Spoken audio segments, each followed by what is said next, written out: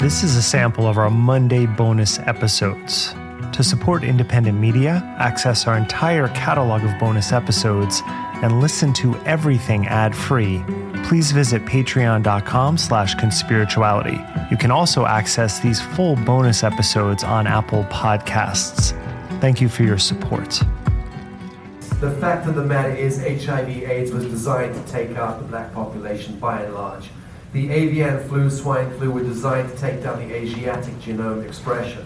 The Asian Illuminati actually, when they realized that they were being culled through Benjamin Fulford, issued a release to the world saying, if you don't withdraw these avian vaccines, and we were investigating them at the time, if you don't end the vaccine program, the avian flu vaccine program, which was designed to inject lethal attributes into the blood of the Asians, they warned the American and English Illuminati, we will murder each of you in your beds because we, the Asian Illuminati, outnumber you guys 50-1.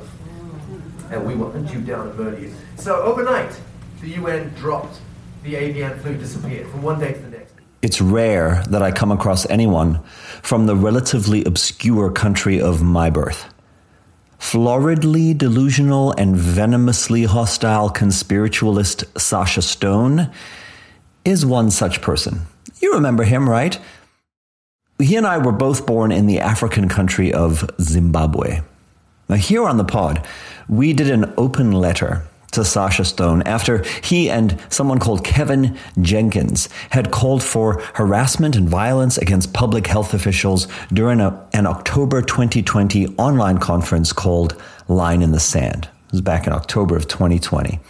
Dr. Christiane Northrup was on screen for some of that exchange, just nodding along.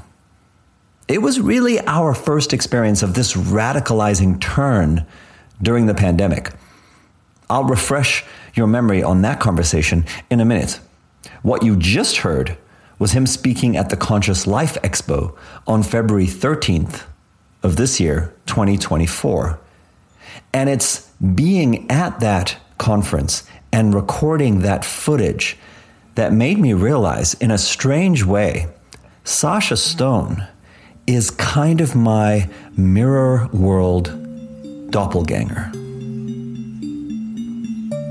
Now, you probably remember that we're borrowing this term doppelganger and the associated phrase mirror world from Naomi Klein's book from last year. We had her on the podcast to talk about it, but the quick summary is that through the course of the pandemic, there has been this strange political inversion in which we're not actually seeing two ideologies at war with each other. We're seeing an actual ideology and then a make-believe, fantastical, propagandistic, inverted pretense of an ideology that is emerging to fight against it. That's the mirror world idea, right? It's the January 6th insurrectionists thinking that they're fighting to save democracy, right?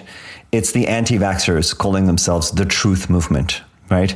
It's the people who have the biggest megaphones in the alternative media space continuously complaining that they're being censored while they're reaching millions of people. That's the mirror world in a nutshell, yeah?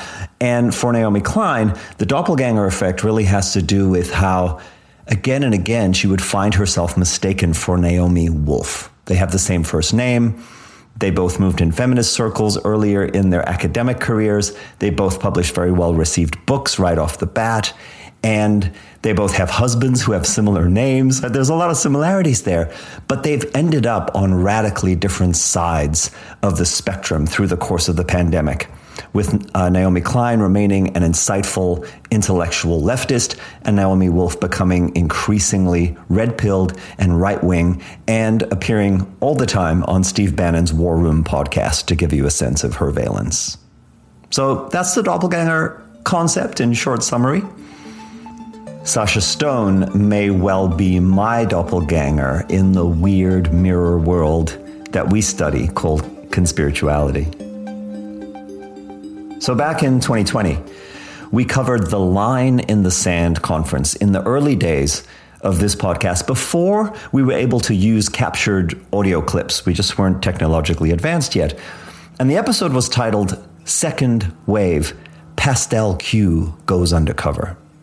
So because we don't have audio from this, I'm going to read the conversation to you as transcribed by me then from a live stream video, which has now disappeared into the digital trash incinerator along with the YouTube channel that had originally hosted it.